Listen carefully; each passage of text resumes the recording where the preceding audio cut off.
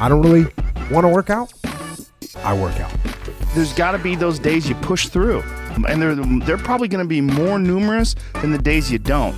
Discipline equals freedom, and the more discipline you have as a human, the more freedom you're going to have. We're ready. Right, we're live. Hello, everybody. Welcome to the Jones Fitness Podcast. Nick's actually on my left-hand side, and he's usually on my right-hand side. I've got someone else on my right-hand side today, which is young Richard Allison of Arsenal. Hello. Thanks for coming down. Yeah. So, what's your official title? I'm the head of performance nutrition at Arsenal Football Club. That is pretty cool. That is lush. That is really cool. That is exciting. And how long have you had that role? It's my third season now. Third season. Yeah. Oh right. Oh, cool. We're going to get into all of this. Oh so, yeah, it's going to be amazing. We've got a few questions, and we're going to put Richard on the spot. It's going to be fun. But as always, we start off. Yeah, we tend to start with like what's been going on in the week. What's been going on in the week? What's been exciting and. For me, there's some big things. Saturday night or Sunday morning, the boxing. Yeah. Did you watch it, Rich? Yeah, got up at 5 o'clock to watch that. Got up at 5. Yeah. That Yeah. is dedication. Yeah, Was, I love that. I got up.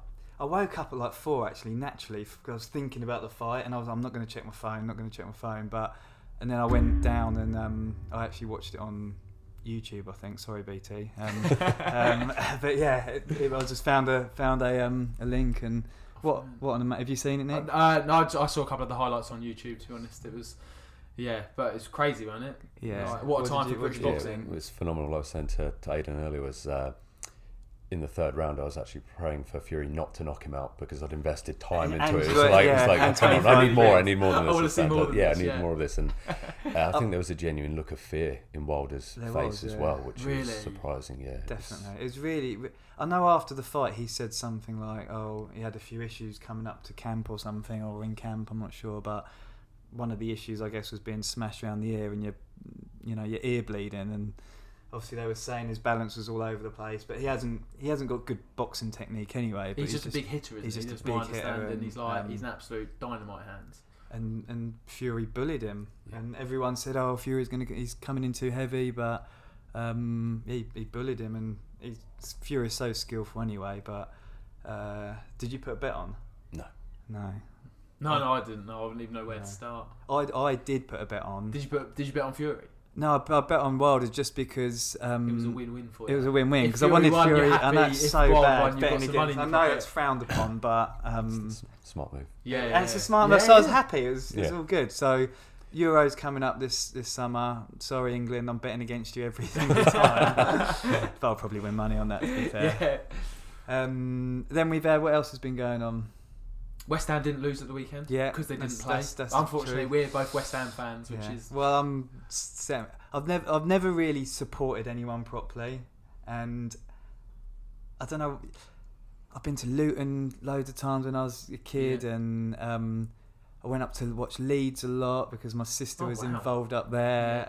Been down to Arsenal loads of times, more times than anything else actually, and West Ham as well when I was sort of growing up with friends. So I just love football. yeah, I just yeah. love it so You're much. a football fan, as opposed Yeah, to, I am. and you're an England fan as well. Yeah, How I'm passionate you get about. I'm an England fan. Yeah, I must say we were a bit gutted when Jack Wilshere went to West Ham. Were But you? obviously he's.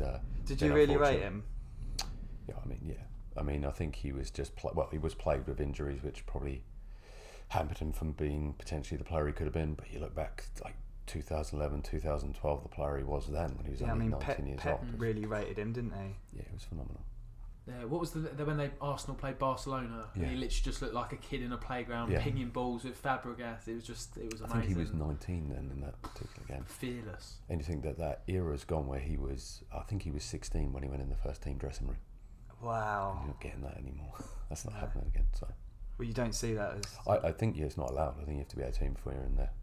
Might be a club rule at Arsenal, or it might be a rule across the league. So I'm not who's sure. your youngest player then? It's either Saka. Yeah, I mean he's Yeah. doing awesome, isn't he? Oh, he's phenomenal. He's a phenomenal little guy. He's very, very powerful, very fast. Obviously very skillful, and he's always putting in the effort. He's a tremendous young lad. And How old is he? Sorry, he's 18 he's years 18. old. Yeah. God, that's Yeah, crazy. I mean, he's in the starting lineup now, isn't he? Most times. He was starting and still not in the first team dressing room at one point this season. What? Yeah. That's weird. Yeah, it takes time obviously to go from Yeah. academy dressing room to first team dressing room, and he was starting because he was obviously playing so well. So that means he's not, eating dinner with all the players and stuff, and We had to make exceptions for him, but yeah, technically he wouldn't have been allowed to. But yeah, we had to make exception. Him and and That's Gabriel amazing. Martinelli as well. Oh yeah, Martinelli. I get well excited when I see him. We went to I was lucky enough to go to one of the European games when Pepe scored 2 free kicks later on. I was there for that one. It was amazing, and I was so excited to see Martinelli playing because I rate him. I think he's brilliant. It's exciting to watch. so we've jumped straight into football, haven't we? So Yeah, before we pretty much, let's yeah. obviously we've got loads to talk about.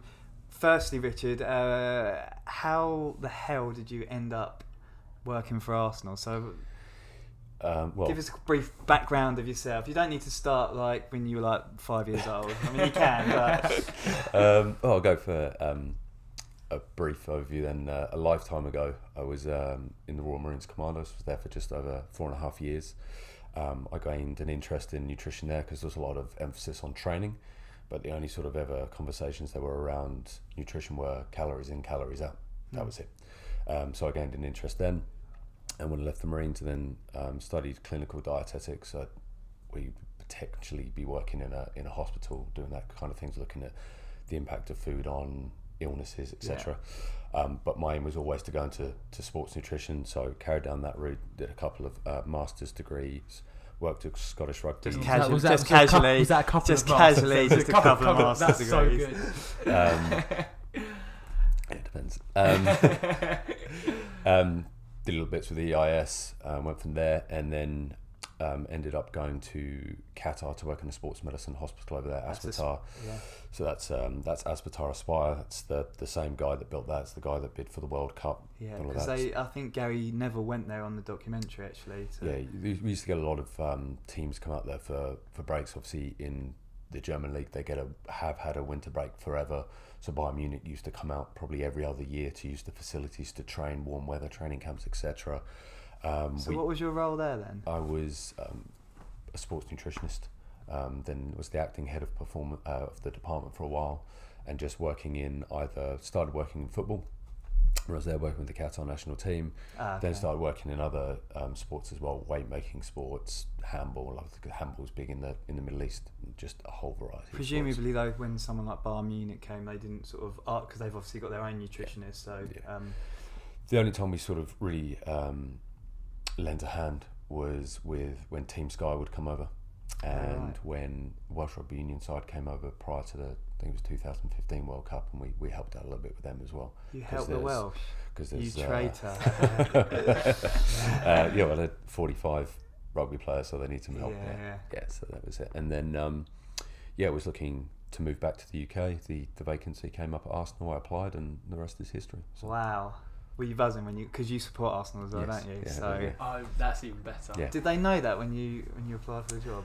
Well, having my Did you turn second. up in an Arsenal shirt? Yeah. I did get pulled on that.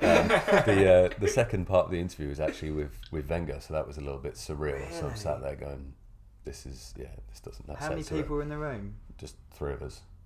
So the head of performance and Wenger, yeah. And he That is- pulled me up for not wearing a red tie. But Did he really? Oh, no way. And did you get on well with him straight away? yeah, he had. I mean, we probably all know sort of Wenger's history of when he first joined the Premier League, and he changed many things. And one of those things Philosophy, was he changed philosophy. And one of the things he was very keen about was food. Stopping the players drinking every night, all those kind of things. So he had some philosophies. Which probably would have been quite hard in that side, considering some of the players you had. Yeah. You think about like Paul Merson, and was he still around then? Would that? I don't know if he was probably may have just Probably, left. I don't know. Anyway, Ray so Parlour for sure. Ray, yeah, exactly. Yeah. And he had some philosophies on nutrition that he acquired from his time in Japan, which he stuck with for the 20 odd years that he was there. One of the things, and he adopted them himself, like he followed those rules. He didn't necessarily enforce them on all the players all of the time, but he would follow those rules. So one of the things that was never always eating to 75% full, never eating to full. So you'd see what he'd eat, and it'd be quite a small portion size relatively. And then, And did any of the players pick up on this? Or was this not that something I saw, no, because they're obviously trying to fuel. Oh, exactly, for games. yeah. He's So you'd say it's more of a lifestyle thing rather than a performance thing. it's definitely a health thing for I longevity. mean, he's just skinny rake, isn't he? To be fair, but that's interesting. One thing that you said a minute ago that's really surprised me was about when you're in the Marines and how they didn't really seem to take nutrition seriously. Yeah, well, that's changed now. Right, Yeah, okay. it's a whole different. Yeah, I mean, they've got supplement companies coming in. They've got, it's all like. When I say they didn't take it seriously, it was more. Yeah, they had people looking at the food that was provided in the cafeteria and stuff like that. But as a group, it would be down to the individual how seriously they took it. And you were looking at more like, this is more to do with the training. So the training is extensive, 32 weeks. And during that period, it's like, well, you're expending 5,000 calories today, lad, so make sure you get 5,000 calories in.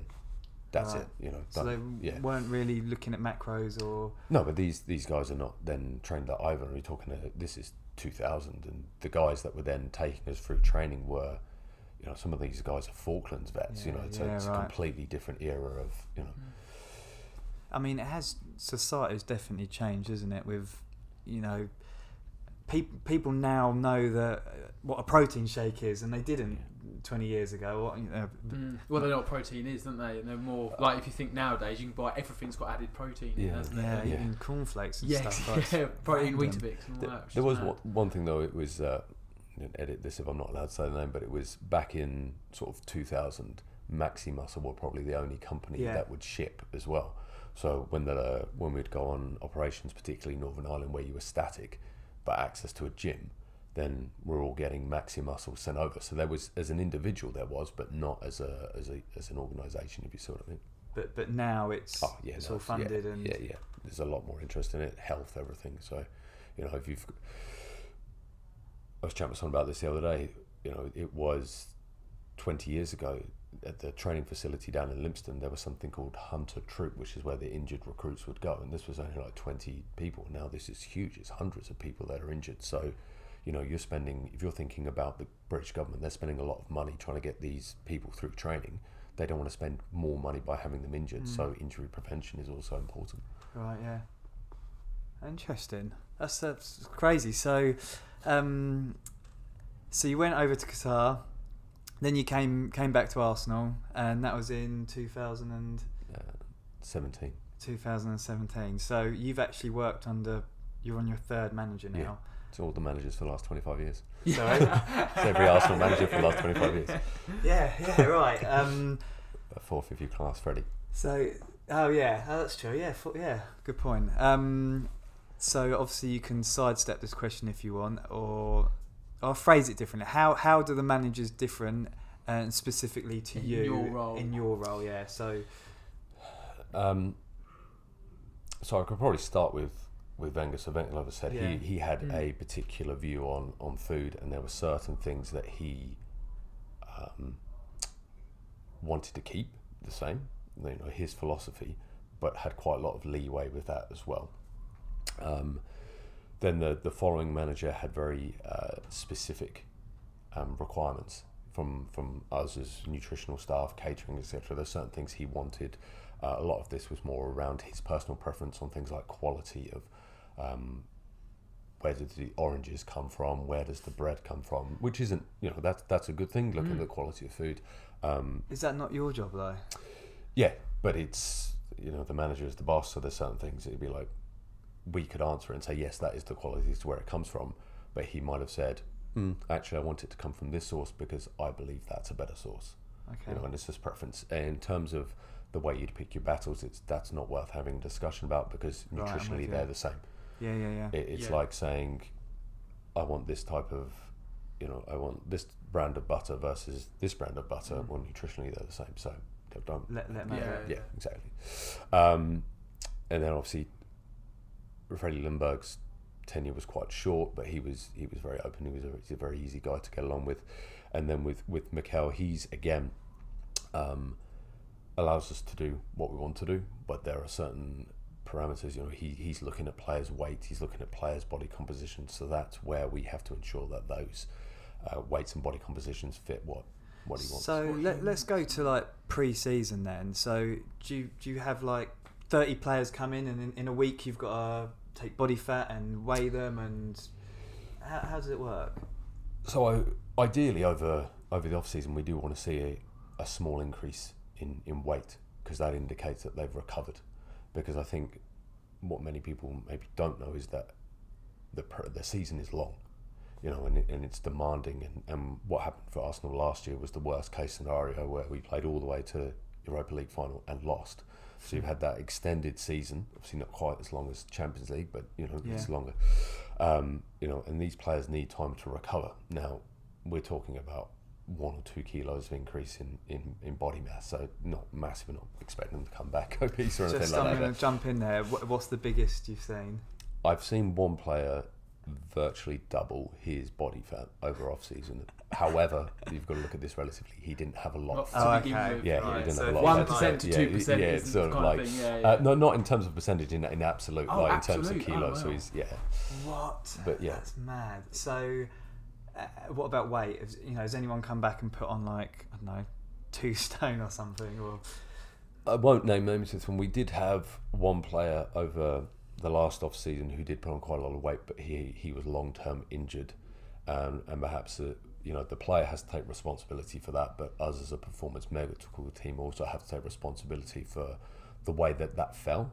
So in a long term injury, this particular injury, you're looking at about a year for that player to come back or get back to full fitness, and it just so happened to fall not very ideally over. It fell over the off season, which wasn't ideal. He's got to have time off. He's still got to do his rehab and recover, and it didn't work. It was a disaster. So yeah, he did come back a little bit heavier than we would have liked. But then he was willing.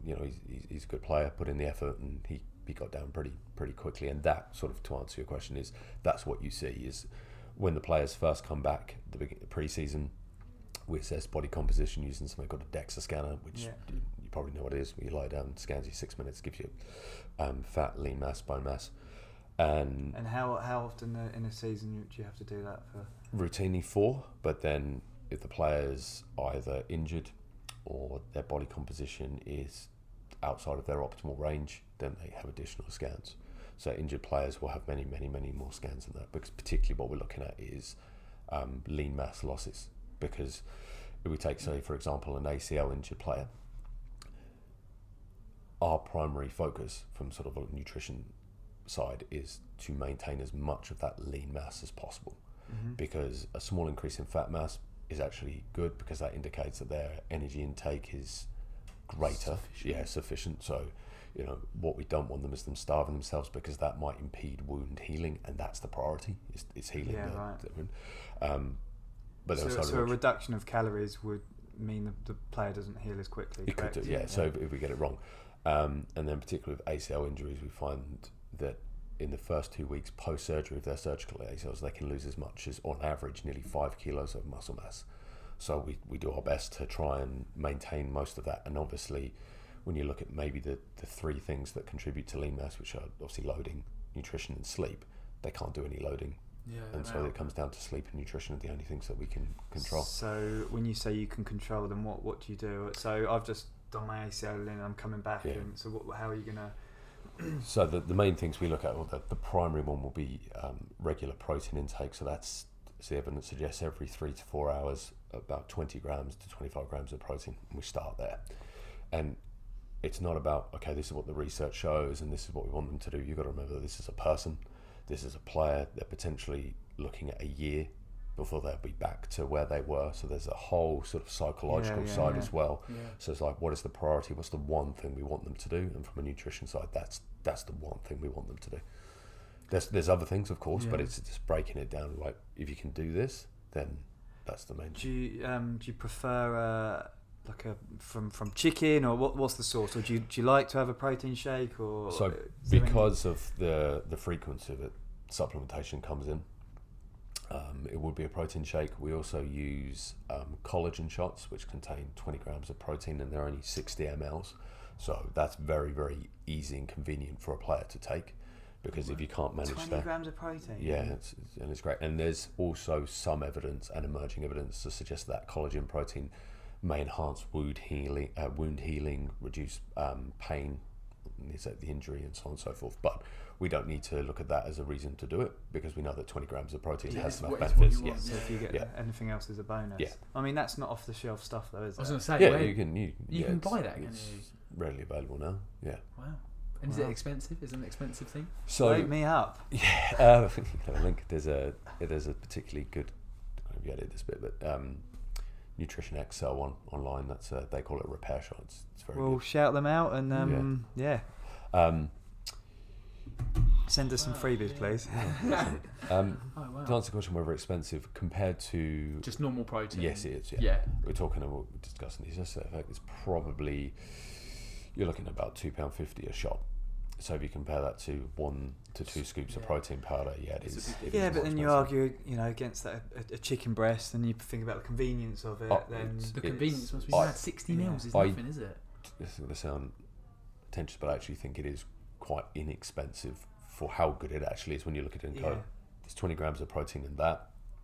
I can store, a week's worth in a bag and carry it around with me. I've always got some on me. Boom, easy.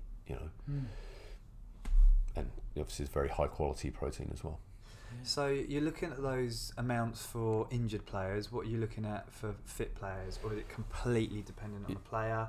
It's fascinating to know. Does it depend on the position as well? So, you want a striker to be more powerful, and So yeah, quite a common question we get in terms of body composition relative to playing position. The answer is that everyone's different. So Yeah. we look at it as individual players. So, say for example, 2 players that are no longer at Arsenal, which I can use as examples, is you had Danny Welbeck and Mohamed El Neni. They're just completely different human beings. Like you guys could spend a few minutes looking at those guys in the gym without knowing who they were, and you could see how different they are. One's explosive, one's powerful, and very, very Welbs was a lean. beast, right? Well, But yeah, unit. ridiculously lean human being. Versus Mo, who was, a diesel, but he never got injured. And there's that, this is kind of more bro science of why the slower guys don't get injured. We've had this discussion as a medical team, and you talk about this, but like, why is Is it that there the a slow twitch correlation there then? within our players? Yes, but it's just correlation doesn't equal causation. So you just but that's the way that you look at those 2 players, and so the way that you'd manage them from a load point of view and the way you'd manage them from a nutrition point of view is completely different. So a player like Danny Welbeck, in theory, could get away with eating anything he wanted. To most people, like, how can you get away with eating that and still be below 5% one body of fat? them. Because he just can't. Yeah. Whereas players like Mo and other players that we still have in the squad have to really take care about what their intake, their energy expenditure, everything, and they're never going to be 5% body fat. It's just Genetics, yeah. Yeah, we say there's huge Yeah, I mean, chance look of at always good comparisons like Rooney versus Ronaldo. They're completely different Yeah. body shapes, aren't they? Yeah. And there's one particular player who I won't mention where he's also very, very lean. We're talking about 5% by DEXA. And out of interest and just opportunity, we managed to scan 2 of his brothers, and they were basically 0.1% either side of him. Really? And so Wow, yeah, it's right. that's So the genetic. Yeah. So you're working with good genetics there. Obviously, you still need to put in the work. And Yeah, everything that's else. the So Doesn't- anyone doesn't it- listening that's maybe a few pounds over and like, it's Yeah. my genetics. Yeah. When you're dealing with professional athletes, so many of them are genetic outliers anyway, aren't they? Because that's why they're at the top of the top. Whether it's physically different, mentally different, etc., etc. It's all them things. I which makes guess them. football's probably a little bit different because it's more of a skill based. Obviously, you can still be an outlier with skill. Yeah, definitely. You've got predisposition to it. If you looked at someone like Usain Bolt, he's Yeah.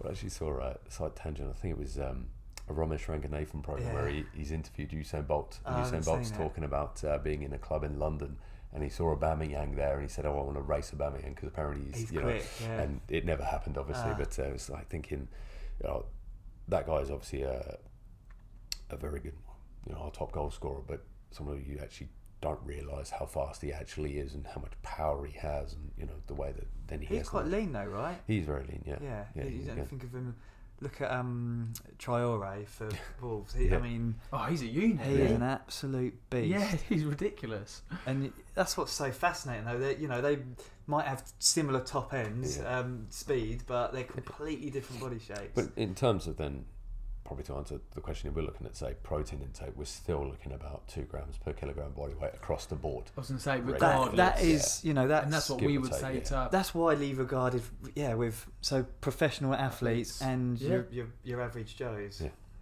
And we have seen where players have, within our squad, where players have dropped below that, and you've seen the lean mass drop off. Really drop as well. Yeah, we actually have seen it. Again, it's correlation, not necessarily causation, but so we try and maintain that. So I guess the next question is about Adam asked this actually. He's messaged us. Any of the players vegan or vegetarian? Yeah, so it's in the public, so I can talk about it. Hector Bellerin is vegan. He has spent a long time transitioning from what he described as a classic Spanish diet, chorizo, these kind of things, to becoming a vegan.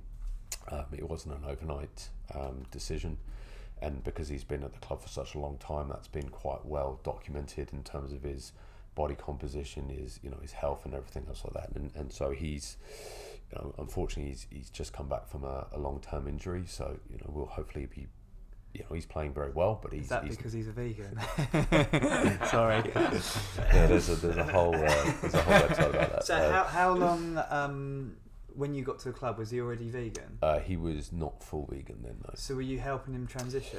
Yeah, I mean he has the luxury, or one of the luxuries of being a professional footballer. So he employed a full-time vegan chef, which makes his life easier. Of course, yeah. But yeah, it's things like supplementation. At that period was a little bit more difficult because of with any professional athlete, you have to make sure that all their supplementation is tested, batch tested, informed sport batch tested, make sure it's free of contaminants, etc. And we were struggling to find a vegan protein powder that met our requirements. Now it's a lot easier. Right. There's plenty on the market now, bigger and but bigger. because there's also the taste issue as well. Because pea protein are rough. And Have you ever had one? Nick? No, they're definitely pretty, not. Yeah, we did land on one. We found a good one. So yeah, it's actually some of the non-vegan players prefer it taste-wise over the whey protein. wow. Yeah, because it does taste so good. Can you say the company? Is it? No, probably not. So when you're saying about Hector Bellerin has his own chef and stuff like that, do you work with the chef in terms of do you give the guys calorie guidelines, protein guidelines for the chef to then make for the player? How does it work? Generally, yeah. Yeah. That's the way. So it's one of these things where you're dealing with a squad of 25 players, and a lot of them have some form of chef, whether that's someone who works for them full time, whether they come in a few days a week, whether it's a food delivery company, there are various ways. So once it's set up and everything's okay, we leave it alone. Again, 25 different people, you can't be involved in it every single day. Right. So usually from the outset, we can help players find a chef, for example, recommendations, make sure that they're hitting their macronutrient requirements, mostly energy as well. And then, and what we're doing is we're looking at the other end of it. So we're looking at performance and body composition. And if those two things are good, are within range, Leave it alone. Because it's work. We don't need to interfere, So do you think most of them stick to the plans that you give? So we don't like plans, because guidelines yes, plans no. Right. Because plans get boring, plans people become fall off, repetitive. unless you're I bet Ronaldo's on a plan. Outline. If you've got someone who's weighing out your food for you, that's a different situation to you doing that for yourself day in, day out, week in, week out. That is going to get repetitive, so on and so forth. The thing that we focus on the most is the carbohydrate intake. So we periodise carbohydrate across a week depending on When the match game is, schedule. yeah. So generally throughout the season, unless you're injured, dietary protein, dietary fat stay the same. Carbohydrate fluctuates depending on the And work. that's on a profile. day-by-day basis, is it? Yeah. So how will that increase going up to, or presumably increase going up to a game? So we look to. So the reality of the situation is that we're trying to fuel players, and we don't actually know 100% whether they're going to play. Now we have a very good idea. our main players, our stars, they're going to be playing. But some of the players you're not sure, and obviously that's the manager's discretion, and the players don't get that information till very close to the game, so we definitely don't get that information. So we have to fuel basically all the players as if they're going to play 90 minutes. And so that means if they don't play, they've got to expend that extra. So that's what we try to do then. So if you look at it, you say fuel a player, what we aim to do is the 36 hours prior to a match, you're looking at increasing the carbohydrate content at each meal. They'll have individual recommendations based on the foods that they like, or whether that's rice, pasta, etc. And then we fuel them up to the game. They play 90, fantastic. Maybe they don't play at all. Then we have to look at that player as an individual. So there are certain players, one player who's on loan at the moment, who would, even if the next day was off, would have to go and do some kind of physical activity to expend some energy because they were prone to perhaps storing more fat than others. Right. Wow. Would that be in game day though? No, that would be the next day.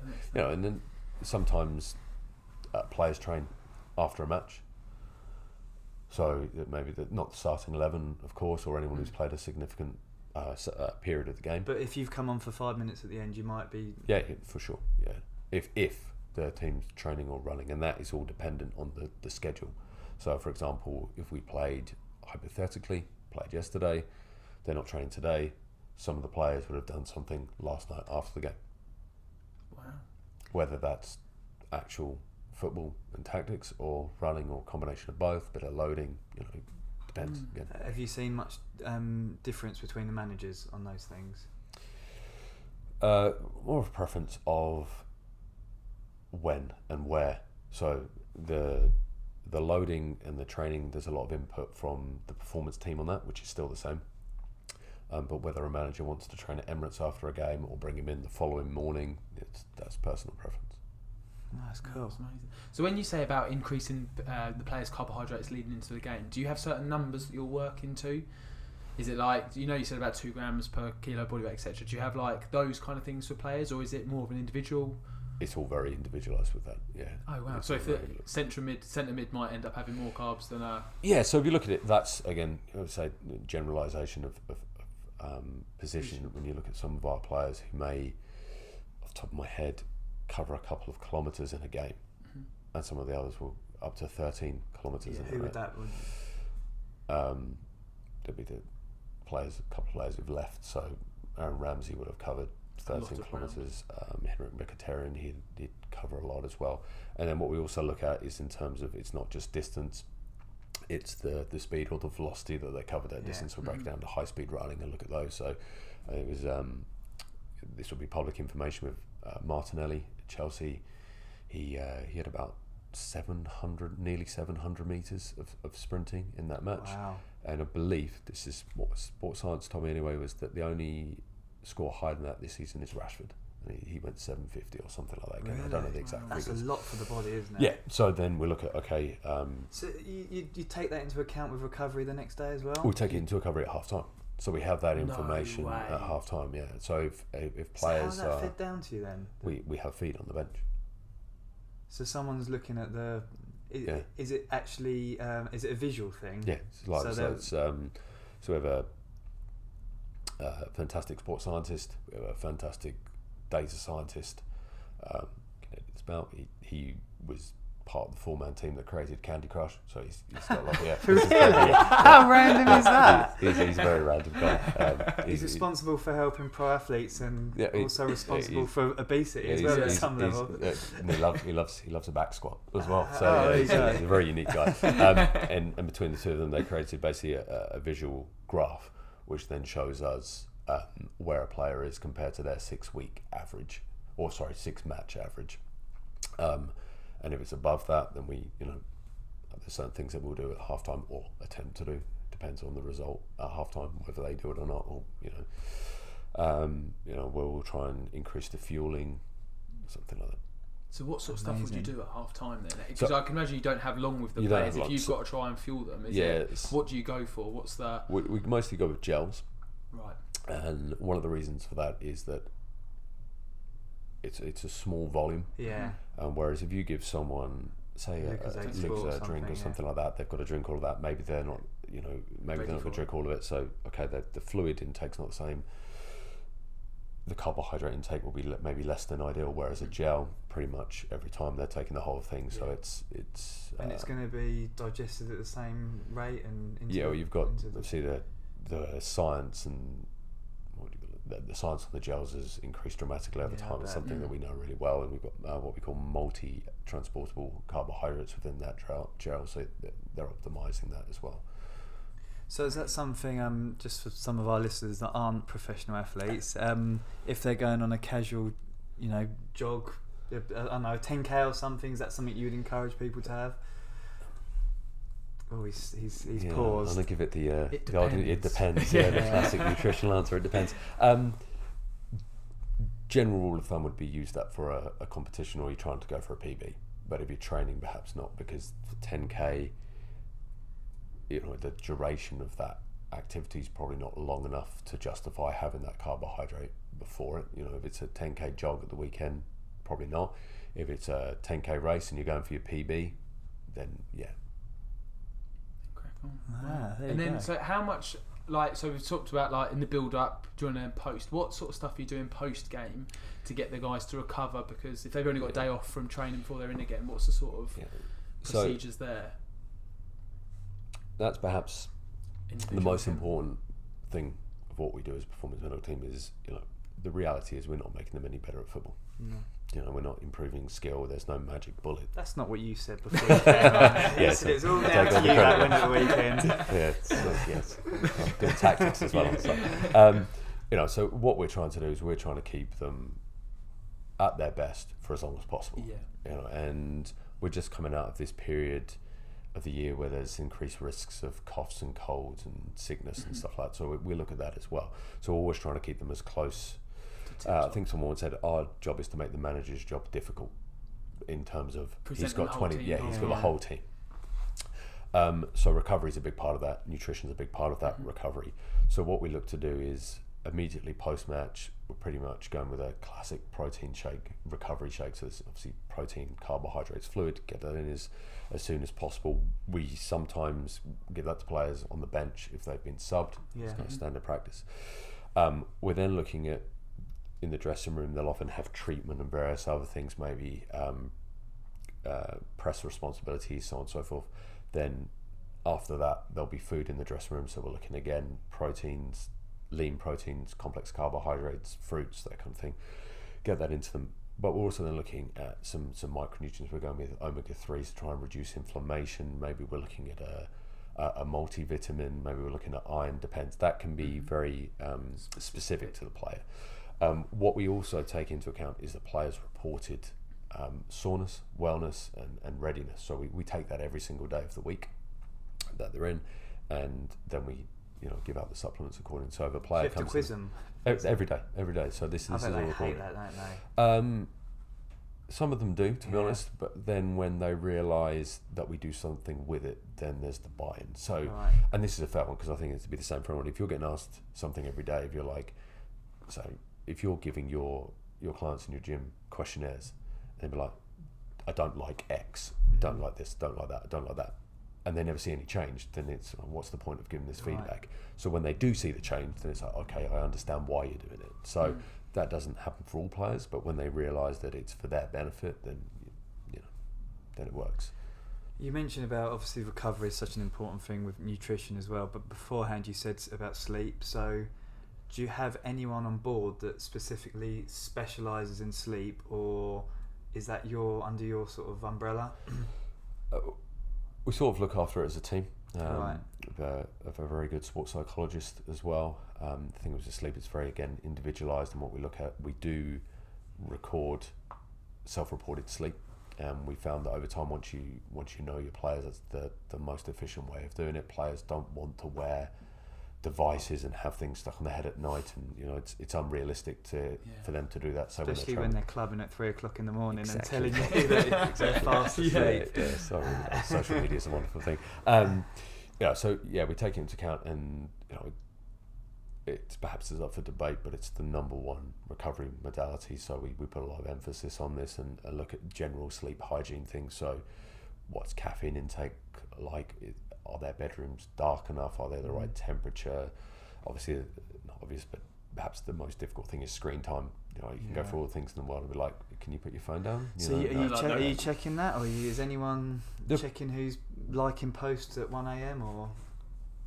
I think generally, yes, people do notice it, but the players are good enough at reporting it, really. You know, they will just say, I've had a bad night's sleep. And I think the other thing is, you look at, say, an 8 o'clock kickoff. Yeah, they're going to sleep bad that night. That's going to be a bad night, especially, and that could be, you could do everything correct in terms of sleep hygiene, but if you've just scored a brace, or you know, if you've had a fantastic, if you've won 1-0 in the 89th minute, you know, it's not, you're not sleeping. What happens when you're abroad? So if you're playing in Italy or something, and it's a, you know, Champions League or maybe Europa League. 8 o'clock kickoff. Game finishes at 9:45. Again, do you usually fly home, or do you? It depends. It depends on. So, last season we had some trips to Azerbaijan, to Karabakh, and then Baku. That's a long flight, so you can then use that to your advantage and say, right, post match recovery strategy's done, massage everything else, jump on the bus, drive straight to the airport, straight on the tarmac, get on the plane. Players are going to sleep on the plane for 7 hours. So in that case, that's what we potentially do. If it's a shorter flight, then it's sort of get them home as quick as possible, and it's what you do the following day. But that's obviously down to the manager's discretion of whether he gives them the day off or whether he makes them come in later. But that's what we look to do. It's all about. So the argument, for example, with Olympiacos was that the team then stayed the following day in the hotel, basically had a spa day, relaxing and everything else like that. And the discussion between the players was, do you want 4 hours sleep in your own bed or 8 hours sleep in a hotel bed where you won't sleep as well anyway because you know it's not your own bed? And these discussions, so it depends what they're doing the next day. Would you when you're going abroad, would you supplement them with melatonin or ZMA or something, or specific again? Get specific. So we do look at not ZMA but melatonin and stuff. The doc will take control of that. You know, we try to avoid sleeping tablets and those kind of things, but they do long-term flights, and the evidence is good for that, so we do use them. But if a player came to you and said, you know, we want to use this, I want to use this, 9 times out of 10, as long as it's not a banned substance. Yeah, it's not a banned substance. I mean, we've used certain supplements in the past that have been beneficial for sleep. You know, tryptophan-based supplements which have worked and improved or reduced sleep latency, so they're falling asleep quicker, and that generally seems to be the issue of just once they're asleep, it's fine. What happens? So you mentioned earlier, if the players come in and said, "Look, I've had a bad night's sleep," like, does anything change then nutritionally for you the next day? Do you give them certain things in order to get them to perform, or what's the procedure thereafter? Generally, again, it depends. If they've had a poor night's sleep, say the scenario we just mentioned, say it was they've played the night before, then chances are, well, it'll be a day off. But if it's not a day off, then it's for those players that perhaps the starting 11, should we say, would have a recovery day. So all they'll do is they'll come into the training facility, do a little spin on the bike, maybe something in the pool, flush the legs out. They'll do some hot cold, contrast therapy. Maybe they do the cryo chamber. Again, we'll hit them with maybe some anti-inflammatory from the supplement side of things, maybe omega-3s, etc., depending again what they've reported. And what we'll discuss with them is, well, let's get this done as quick, because that's all they have to do on that given day. So then get it done, do it properly, and then go home. And then it's down to the individual. So some players, some people can have an hour's nap in the afternoon and it won't affect their nighttime sleep. Others can't. So we look at it again as an individual, but it's generally okay. We understand sleep's important. Come in here, do what you've got to do it the best that you can, and then go home and get them out as quickly as possible. But if it's for example, just a normal day. We look to maybe supplement with caffeine to get them through the session, which we also use on the occasions when we do fasted training. So some of the players will do fasted training. Interesting. So self-explanatory, I guess. They come in without breakfast. We'll give them a certain amount of caffeine based on their body mass to try and increase the intensity of the session and get them through that. Then they'll feed and then go home. And how do they take the caffeine? Is it tablets or is it? Yeah. We have a number of down to individual preference. If they walked in drinking a double espresso though, is that? Are you going to shout at them? What are you doing? You can't guarantee exactly how much caffeine's in there, can you? Whereas I guess tablet form, you can be like, here's 5 milligrams for you, here's 20 for you, or whatever it is. So we use tablet form, which are 100 milligram tablets, and then we can divvy those up accordingly. We also have some caffeine shots as well. Again, we know what the caffeine content of those is. Are you most of the players eat together, right? Is that? Yeah, most of the time, yeah. So are you in and around when this is happening? Yes, but again, So are you like?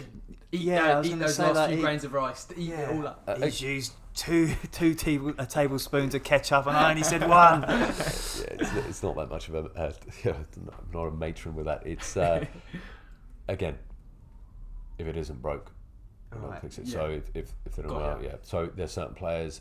For example, we have a couple of players in the squad who surprisingly under fuel.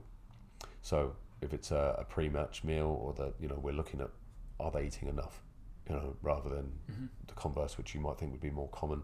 But again, if they're a player, their body composition is within range, their weight is within range, their performance is good, we leave them alone. Yeah, don't mess with it. Because I think players are like most people, they're creatures of habit. They tend to eat similar Same things, stuff, and And it's like, I always eat this before game day. Yeah. This is what I do. It's that's pre-match. superstition. This is the other thing. Yeah, you've got to look at, and it's difficult because you never know if it's an excuse or not. Of like, well, this is what I always do. Big Mac and chips. Yeah, well, it's not. We don't have anyone that bad, but there is a particular player who always has hot chocolate and bread dipped in hot chocolate in the morning before a game, and always has them. Yeah. And they Is perform this very well. Starting 11. Yeah, it always performs really well. So you leave it alone, Yeah. and no body composition issues, no performance issues. So whereas there are other players who perhaps are struggling to keep their body composition within range. You'd be a little bit harder, and here's a suggestion. Yeah, but it's not fair. He's having a hot chocolate and bread. That's happened. Why? I think why am I being punished for these fatties was one of the. So when you're talking about the players' body compositions, where do those ranges come from? Because you said Mikel's quite involved in that sort of thing. Where does that come from? Who decides that? Is it sports science that says we've got to be between? They mostly come from my data. So we'll have the DEXA, and we'll see where they are in terms of, and it's about time with that player, so players that have been at the club for a long time, and we've got multiple DEXA scans on there, we can go back.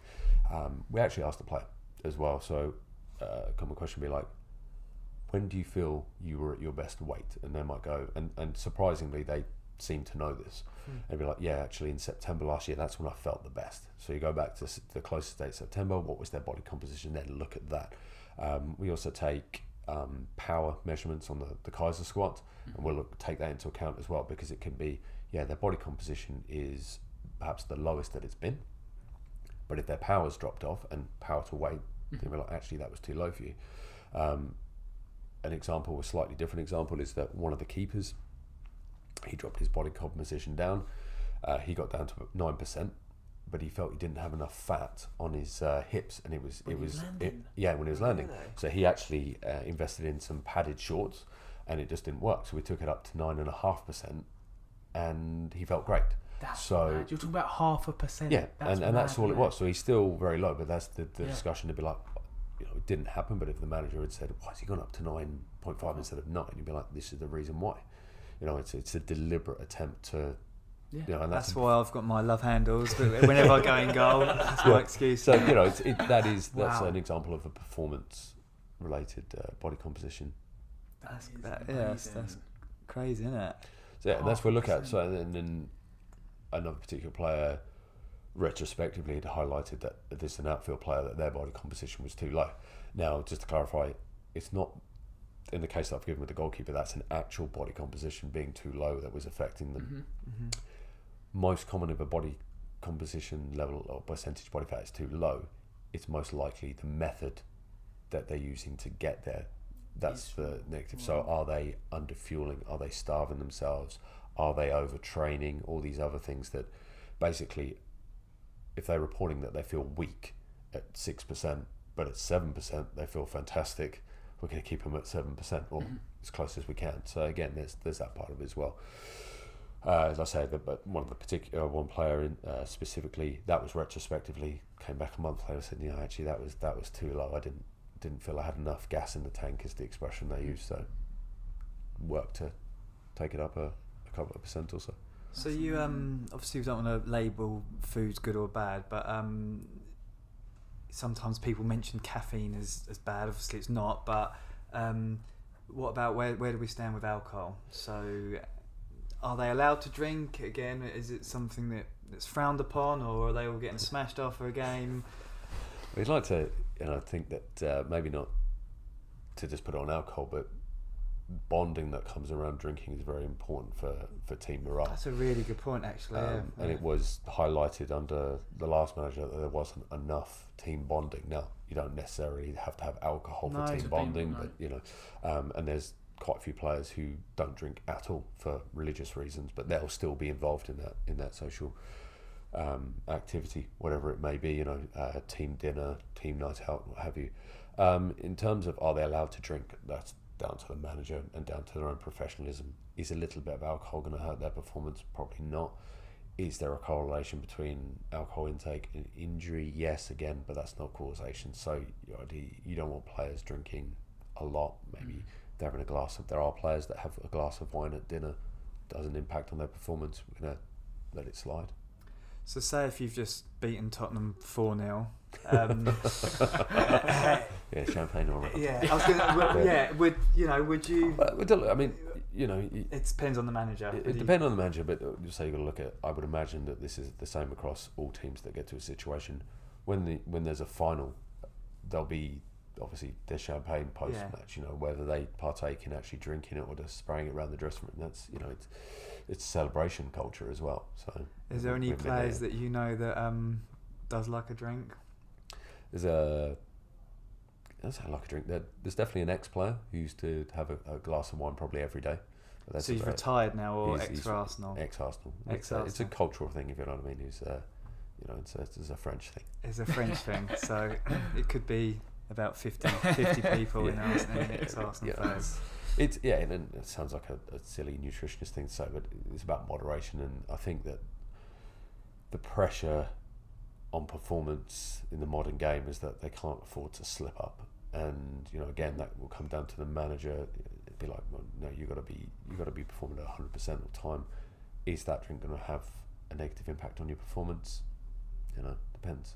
Are they drinking in the off season? Most of them, I would guess. And also you got to think of these guys are relatively young multi-millionaires who don't often or seldom ever get no. The no's not in their vocabulary. People don't say no to them. So for me to come and say, oh, you can't have a drink, they're going to be like, yeah, I'm going to go home and I'm going out and so on and so forth. So there's not, perhaps with the exception of the manager, there's probably no one who can really enforce anything on them. So it's more about giving them the tools to suggest why they shouldn't do something or why they should do something, to giving them the education. Yeah. You said one of those ex-players used to like to have a drink. Did you notice anything in his performance? No. No, and the thing is, it definitely wasn't a secret. He'd talk about it, be like, "What is it? Oh, this is my favourite red wine," and you could have discussions with him around that. It's no. And arguably, a glass of red wine isn't going to be... But then saying that, if he'd been doing it all his career, then and he quit it, he might turn into a super athlete. Yeah, and also the reality with that particular player is, when I started working with him, he was in the twilight of his career anyway. Right. So it's kind of like, I'm phasing out. And so you actually have... My experience with this is you have two ways that players go. You have the players who realise that their time's almost up and they're willing to do anything and everything to extend it, or get that last good contract, or it's just like they take stock of their reality and it's like, this is it, I'm just gonna... Is there anyone that you can mention that was really professional in that sense, that really looked after their body, maybe retired now, but you worked with in the last few years? Say recently probably that David Luiz, in terms of the age of a player, because he's one of our older players, is really everything that he does. He's really on it. That's just, I think, probably his personality. He's just on everything. He can ping a ball, can't he? He's got some some quads on him. Has he? Yeah. Yeah, so that most of them are very professional. All of them are professional, but also they're people, and they're very influenced by results. Things at home. Whatever. Maybe they've had a loss in a family or something like that. They're not immune to any of that. So, you got to think to people if you've had, coming into training for a lot of the players is work. They like playing matches, but training is coming into work. It's like anyone who clocks into does a 9 to 5 is like maybe they don't want to come in. They're going to come in because they're professional. They would just want to play football. And so if you've had something like something negative happen at home, for example, maybe you just can't be bothered to come in, but you have to come in because otherwise you're getting fined. And so you're not going to necessarily give it 100%. So they'll get fined if they don't come in. Oh, if you're late, you get fined. I think Chelsea. Maybe we should start doing that here at work. Get fined. I think was it 10,000. Yeah, was it Chelsea's that was released recently? Their fine structure. Yeah. So again, that will come down to managers and players. Mikel bought. He changed it slightly. It was already in place. I think it'd been in place since Wenger. Fine system for being late. It's just being professional. It's not hard to be on time. So most of the players good with that. Yeah. Yeah. Yeah, they're all good with that. Well, it's been part of the culture since Wenger was there. You'd think it'd be ingrained in, and that's not exclusive to Arsenal by any stretch of imagination. I think it's just standard across the sport. Interesting. So with your like background in sort of getting the players ready pre, during, and post, is there anything that our members could take away from this? What would you say to them? What are the things that normal people doing normal workouts at Jones's, what could they do pre, during and post to perform better and recover better? Is there anything that you could just give them, you think, definitely do this, definitely do that? I think the number one is the periodization of carbohydrate intake. So basically fuel for the work required. So you look at it and say, pretty standard, I said, keep your protein and your fat intake probably the same across the week, and look at what your training session is the next day. If there is a training session. So are you coming in tomorrow? Yes. What is that session? What are you going to do? Is it going to be a nice light session? Is it going to be intense? So looking at your carbohydrate intake, if it's going to be a big session, then you're going to have to take more carbohydrate in. If it's going to be a light session or you're not coming in that day, then vastly reduce your carbohydrate. It's not going to work for everyone, but a rule of thumb would be if you're not training that day, probably have some carbs at breakfast, less at lunch, none at dinner, for example, or a lot less in terms of that. If you're looking at, say, well, actually, it's going to be a really, really hard session tomorrow, then I'm looking at that evening meal, probably going to increase the carbohydrate. What time is that session? Am I going to be able to have breakfast and let that digest before the session? If not, you're looking at a faster training session, potentially. So again, you're going to have caffeine to get you through that session, to give you a little bit more intensity, for that. And then whether it comes from a supplement or real food, carbohydrate and protein intake post session to boost recovery. And you're not talking about, again, 20-30 grams of protein, 20-30 grams of carbs. Boom, just tick box. Easy done. It's pretty. And then what other supplements around that? So obviously you've got creatine or branched chain amino acids. Is there anything that you say, definitely go for that? If you're looking to boost performance, power, muscle mass, then the evidence for creatine is there. It's the most studied supplement, isn't it? Yeah, there's a lot of supplements that don't work, and there's a few that do, and it's not for debate. The evidence supports it. So creatine and caffeine are two of those where the evidence is fantastic for those. So yes, creatine to increase. And is that just 5 grams a day, or is it or do you? Yeah. So again, now it sort of. The old sort of protocol was you had the loading phase and then you reduce it down, and there's still some advocates for that. There's other advocates that 2 grams a day may improve cognitive function as well. So there's evidence for that. So if you're not training. If you're not training, so it's a lot lower dose. You don't have the loading phase. You're just taking 2 grams of creatine every day, and the idea of that lower dose is you don't have to have a washout period.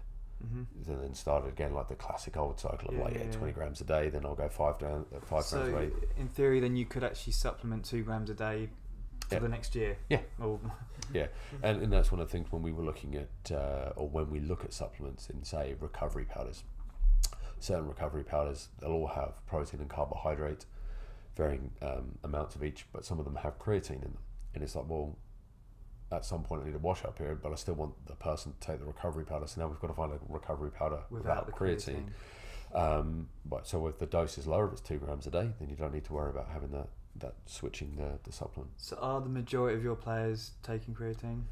Not the majority, so I say probably about 25%, 30%. Yeah, it depends. Again, the individual player, injured players, definitely yes. Players looking to decrease lean mass, yes. I guess that happens with a lot of the younger players coming in. You know, they're not as physically developed, right? So you'd want to put some lean mass on. Yeah, they're from a performance nutrition point. They're great to work with because they're so young. They've got a lot of potential for gains from whether this is actual. And probably motivated as well. They're motivated, Yeah, because they're desperate to make it. Yeah, well, this is where we run into perhaps difficulties with the sport of being that if you compare it to, say, collegiate sport in America, where they don't get paid until they've absolutely made it.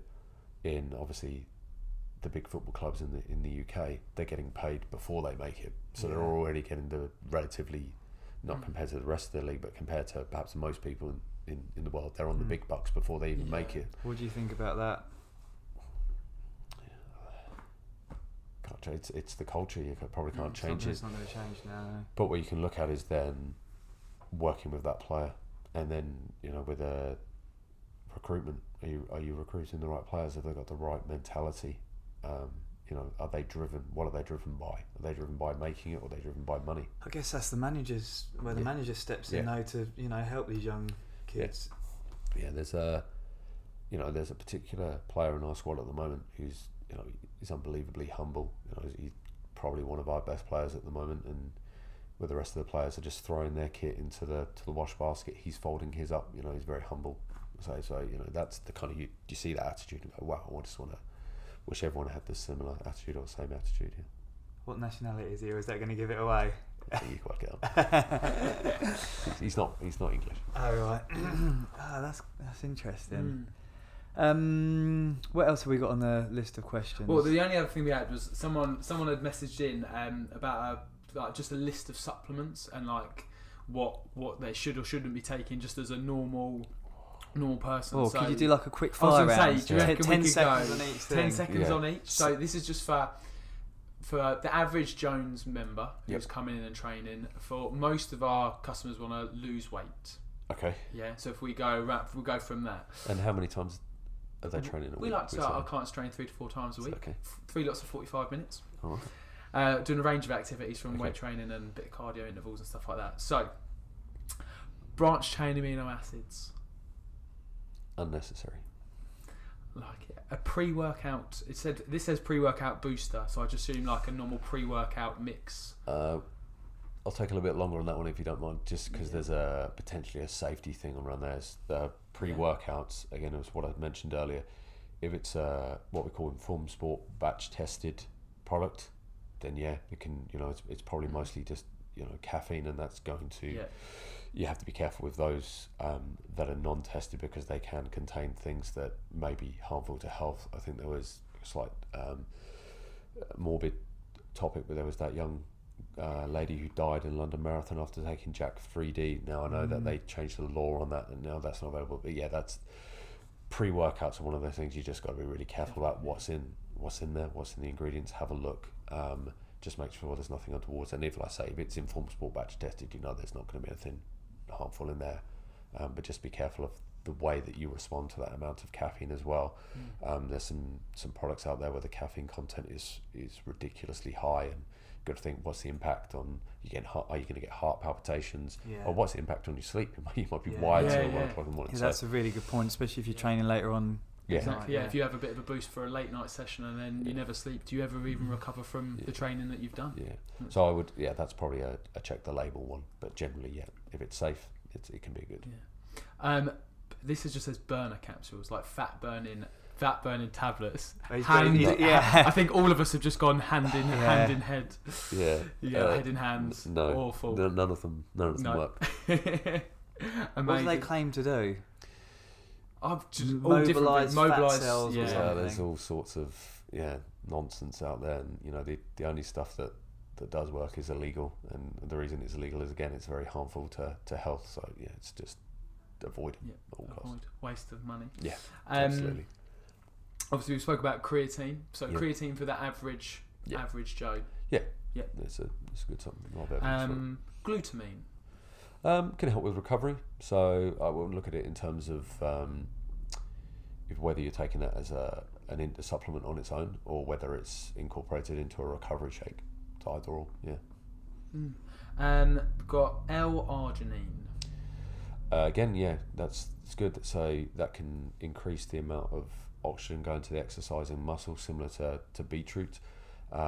So yeah, again, it's like a pre-workout. That might be one of the Ingredients in in a a pre-workout, something to look for. And then ZMA. Again, that's probably something where you're going to have to look at it Individually. Yeah, try it and see if it actually has benefit for you. We actually spoke about this on our podcast the other day, and I take it sometimes, and my sleep is definitely, I don't know if it's better, but I have crazy dreams on it, 100%. But again, isn't it one of those things where if you feel like you sleep better taking it, regardless of what the research says, then if it's a placebo thing or not, if you feel better, if it's not harming anyone, not harming you, I'd say crack on. Where do you stand on vitamin D? Talk this for a while. Big one. Yeah, my PhD was on vitamin D, so I could here we do go. another podcast. Well, actually, it's fairly straightforward. The advice, and it's supported by Scientific Council on Nutrition, which is, got to consider the country where we live.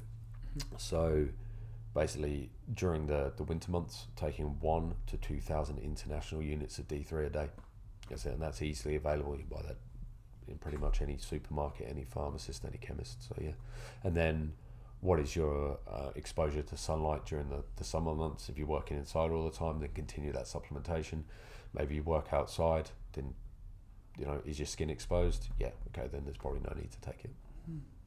You've already mentioned the omegas. Did you say omega 6? Was that on you? Omega 3. Omega 3. Yeah. So we've got here omega 3, 6, and 9. Yeah, so that's probably a little bit more complicated. We'd look at that in terms of blood markers for those things. We've discussed that in the past. There's good advice and there's good evidence for them as anti-inflammatory. Anti-inflammatory. So if you're looking at a gram of that a day, 1 to 2 grams, it's probably going to be beneficial for you. But we're looking in terms of reducing inflammation and soreness. The evidence that what we describe as mega doses. There's some evidence out there suggesting you need a gram per 10 kilograms of body weight. So when you're thinking like an 90 grams, that's 8 or 9 grams of omega 3 or 6 and 9. That's a lot. So you've got to weigh up whether that's something you can actually or you're. What would you get from a piece of fish? Comparison. Again, it depends on the fish. You're looking at you can look at the Full oily shark, fish, full-size shark. full size shark. And again, it's one of the things where we look at the nutritional information on something and does that food act? They're all estimates or averages, whereas a supplement, hopefully exactly what you're getting. And then vitamin C as a supplement. Yeah, so I'd advise that vitamin C is useful for reducing if you've got symptoms of cough and colds, what we call URTIs. Then taking vitamin C once you have those symptoms can reduce the severity of those. I wouldn't advise taking it just on a daily basis. Now there is some evidence to suggest that it reduces muscle hypertrophy as well. So for people, there's good. It's it's one of those things you hear where it's bro science. There's some good evidence for. I think Lane Norton had a slide on that the other week. So if you're eating a nice balanced diet, there's probably no need to take a vitamin C supplement anyway. But if you have got those symptoms of cough and cold, then it may help reduce them. So then it would be advisable. We'd also add zinc into that. What with the vitamin C? Yeah. So I mean, I'm pretty sure I know your answer here, but are supplements necessary for everyday health? I would say, yeah. No, I would say definitely. If you're eating a good balanced diet. If you're in a good balanced diet, probably not. But how much are you training around that as well? Because obviously then if you're training a lot and it's reducing your immune function, then maybe you do need to boost it. Also, go back to what I just said. In terms of we can say that this salad in front of you has on paper it has these micronutrients, but does it actually have that micronutrients? how long was that sat on a ship for coming over here? You know, boom, boom, boom, boom. Is it something you've picked out your own garden? And you know, so these kind of things. You just never know, do you? And there's such individual variance with, like, even though they've done like stuff with like cashews and stuff like that. Like 5 cashews might have a different amount of vitamins, minerals in, and fats and stuff like only slightly, but you know, you can't definitely say that this orange definitely has X amount of vitamin C in. And but as a rule, you know, if you're eating a balanced diet, then you probably don't need to take any especially vitamin supplementation, except those, you know, vitamin D, because of obviously where we live, and then like I say, coughs and colds, vitamin C, zinc may come into be useful, but generally no. Interesting. Awesome. Amazing. Yeah. I'm sure I'd love to have you on again and do this again, because there's obviously so much stuff. We haven't even touched on specific diets like, you know, keto or something, or we could go into. I was thinking earlier actually, like, if a player came up to you and said, I want to do a ketogenic diet, what would you say? I think keto is a pretty easy one to shoot down, and the evidence for that for performance is bad. You know, it doesn't improve performance in the sport that we're working in. Now, would a keto diet work for a recreational gym user? Potentially, yeah. I think that the thing to be very careful with a keto diet is, are you actually in ketosis? So that's easily, you know, you can buy peeing on the stick. You know. Oh, I've done it before. So you can buy those and you can monitor it. Otherwise, you potentially just doing a low carb, low fat, low energy diet, which is going to make you feel awful. And so you're probably not going to want to train because you haven't got any energy. You've got mind fog, all of these things. But you know, the evidence for a true keto diet, you know, where you're actually in ketosis in terms of the consistent energy across a day, no peaks and troughs, you know, that's good. But have you got enough energy to do your job? Have you got enough energy to exercise accordingly? Again, depends. But you know, it can be a very useful diet if you get it right. But if you get it wrong, it can be disastrous. And that was, you know, there's been a number of studies done on that with low carb, high fat in elite athletes, and it's negative in performance. I think it was. It was a Canadian researcher called Trent Stenworth. He did a lovely post on it saying, you know, his job is to make his endurance runners run faster, and he caught some stick because, oh, you hate keto. It's like, well, if keto worked and made these guys faster, I'd do it. You know, So you know, he's at the very pointy end of it, where he's looking at Olympians trying to make them run faster, and you know, his research and his anecdotal evidence is that it didn't make them faster; it made them slower. So he doesn't use it. When you see things like cabbage soup diets come out, what do you do? Do you just You know, there's always a new. So much of it, though, right? Yeah. And it's so confusing for people. Well, I think, you know, this is something we could really, really dig into, and it's the whole thing of, you know, vegan diets, everything else is, you know, we've mentioned it probably too many times, down to the individual, and until we get to the stage where we can do the genetic testing and you have a finger prick test or whatever, it being like, do you know what diet's going to work best for you? It's going to be, you know, a vegan one, or is it a keto, or is it like, you know, and because we see players and athletes and people trying to adopt a diet that someone else has used successfully, and they have terrible time with it, you know, and there is that individual variation, as I mentioned earlier with those 2 ex-Arsenal players, and you know, there's this whole idea around somatotype diets as well. So, you know, are you mesomorph? You can eat this, and so, you know, and we talk about, we dumb it down, right? Science. Are they carb burners, where they just consume carbohydrate, they never gain body fat, their performance goes to the roof? Other people who, you know, look at a cake and suddenly they're storing body fat. I exaggerate, but you get the point. And until we get to this is the thing with, like, so what do you do in terms of a trainer? And I mentioned it earlier. It's like, you could probably look at someone in a gym and immediately tell, well, they're an explosive person, or, you know, so on and so forth.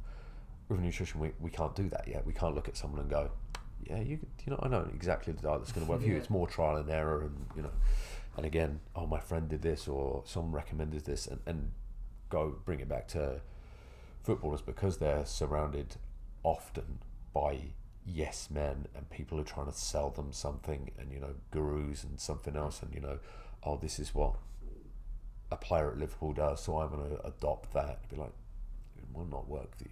And so we do encourage, if a player does come and it's a reasonable request, like, oh, I'm considering, so I'll say it, In the wake of game changers, we did have a few more players consider following a plant-based diet. So okay, we're fully supportive of this. You know, there's some good evidence for why you want to do it. Let's trial it. You know, let's not go too hard into it. Let's trial it. Let's monitor stuff. Let's monitor your wellness, your power, your body composition, and see you get on. And in this particular incident with the post-game changer stuff, these few players trialled it for a while. They trialled it for a month, went, nah, I'm not getting on with this, and reverted back to an ordinary diet, quote unquote. Did you see any loss in performance, or was that just their It sort was of... not, they just, I think that, anecdotal? anecdotal, you know, they just didn't feel that. One of the players, top of my head, he just felt lack of energy. He felt that he couldn't eat enough in terms of overall energy, you know, and decided not to stick with it, and we support them.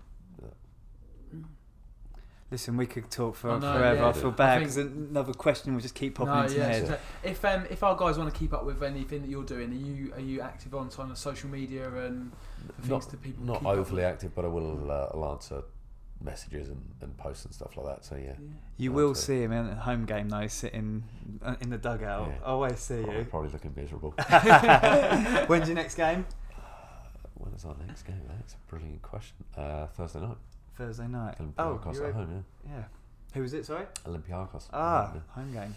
Yeah. Cool. Yeah, brilliant. Win. Yeah. Well, we've got the away win, so we should be able to get the home one too. Awesome. They were a tough crowd. I think that's That, again, I don't want to talk too much, but that's something else. Not my responsibility or my sphere or partnership, whatever you want to call it, but the way that sometimes you have the managers talk to the players about the younger players, of the environment they might encounter when they go to these European away games. Racism, you mean, or It can, not just that is part of it, you know, that, and that's disgusting. Obviously, we've seen some of that recently. Was in Portugal and Spain, and you know, it's different. There's a lot more aggression, violence, flares, abuse in general coming, you know, to the players. So they have to be aware of this. And you know, as mentioned before, that I'm going to mention it, but you know, it's got nothing to do with money. They're not immune. Money doesn't make you immune to abuse. So you know, especially for these young lads who haven't experienced any of it before. So you know, it's always nicer to have the home leg. Yeah, sitting in your nice comfy seat and Quiet, just to drive down the A1 and you're there. Exactly. Yeah. Right. Well, good luck on Fantastic, Thursday, yeah. mate. Thank you you very so much for coming on. And What amazing information. yeah, and insight brilliant. into- Well, Nick, you've got to try and sum all that up in some show notes, but yeah, that's fine. Yeah. Yeah, definitely. brilliant. Yeah, right. thank you so much. Thank you so much. Yeah. Thank See you you. later, See you everybody. next week. Cheers.